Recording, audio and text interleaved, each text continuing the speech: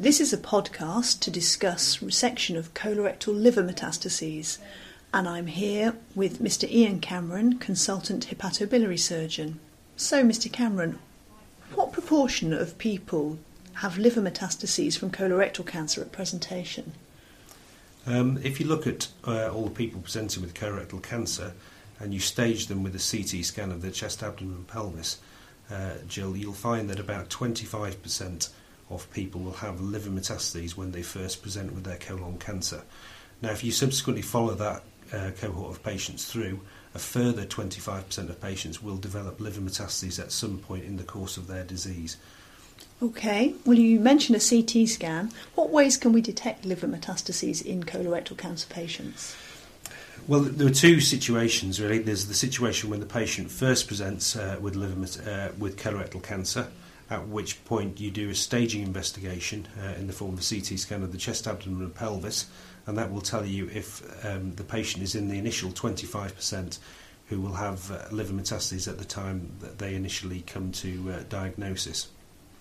Subsequent to that, the further 25% that will get liver metastases, these are detected by regular screening and checking of the CEA level in the blood, which is the carcinoembryonic antigen level, which if it rises indicates that the colon cancer probably has come back, and the commonest site of recurrence would be in the liver.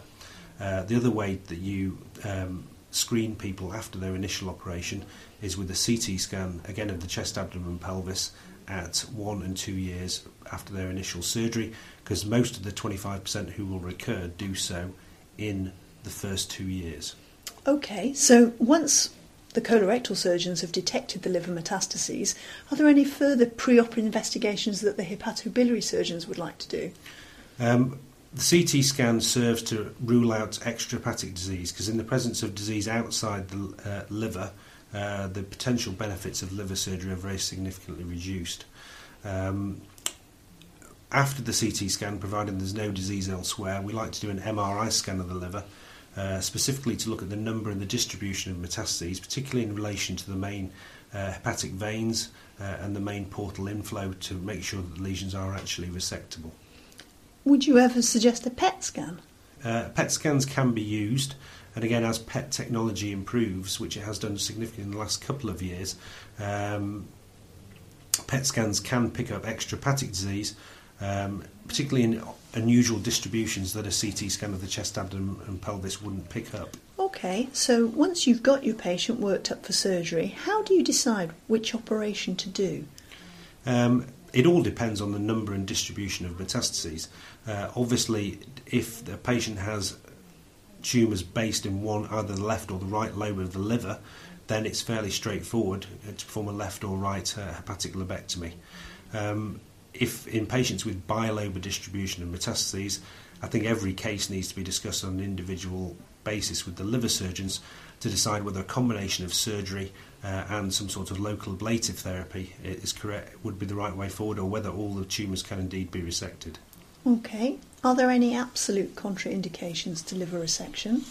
I mean, I think every case is discussed individually and assessed. If all 8 segments of the liver have metastases within them, then I think it's very difficult in that situation to see how a liver resection can be performed. Similarly, in patients with intrinsic liver disease who either have cirrhosis or some other form of liver disease and a compromised liver function, then your options for liver surgery are very limited in those situations. You talk about other modalities of ablative treatment. What are they? For about the past 10 years in the UK, we've been using a technique called radiofrequency ablation, where you pass high-frequency alternating current from a generator via a probe into the liver metastases, and it effectively cooks or burns the tissues, thereby destroying the cancer cells. Are there any radiation-based ablative treatments? There is also a thing called microwave ablation, which is just coming in the last few years, which has certain advantages over radiofrequency ablation, particularly for tumours that are near large vessels within the liver.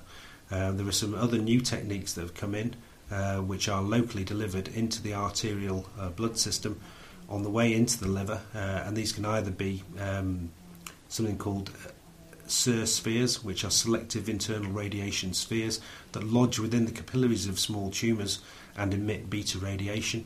And there are other more localised ways of delivering chemotherapy called DC beads, which are also very effective. What are the major complications of liver resection surgery? The key principles of liver resection surgery are to make sure that you leave enough liver for the patient to survive after. Like with any operation, you have to think of the general complications and the more specific complications related to liver surgery. The general complications would include things like developing a post-operative chest infection, particularly because you end up with a large incision just below the costal margin. Things such as deep vein thromboses and wound infections can also occur. Specifically with regard to the liver surgery itself, provided the operation can be done safely and there's no bleeding at the time of the liver operation, which there isn't in most cases, the complications after tend to be things such as leakage of bile from the raw surface of the liver, or liver failure due to the fact that you haven't left enough liver behind following your initial operation. Okay, and then what's the overall survival after liver resection surgery? In a patient that you take to theatre for with colorectal liver metastases with an attempt at curative resection, you're looking at an overall cure rate of 25 to 30%, with a 5-year survival rate of 40 to 50%, particularly with new modern chemotherapy agents. There's no doubt that a small percentage of patients that you operate on, I think, being realistic, you end up not altering the natural history of their disease. But in most of the patients who you don't cure, by removing their liver metastases, they do live significantly longer, having had their liver metastases removed. Excellent. Well, that's been really helpful. Thank you very much.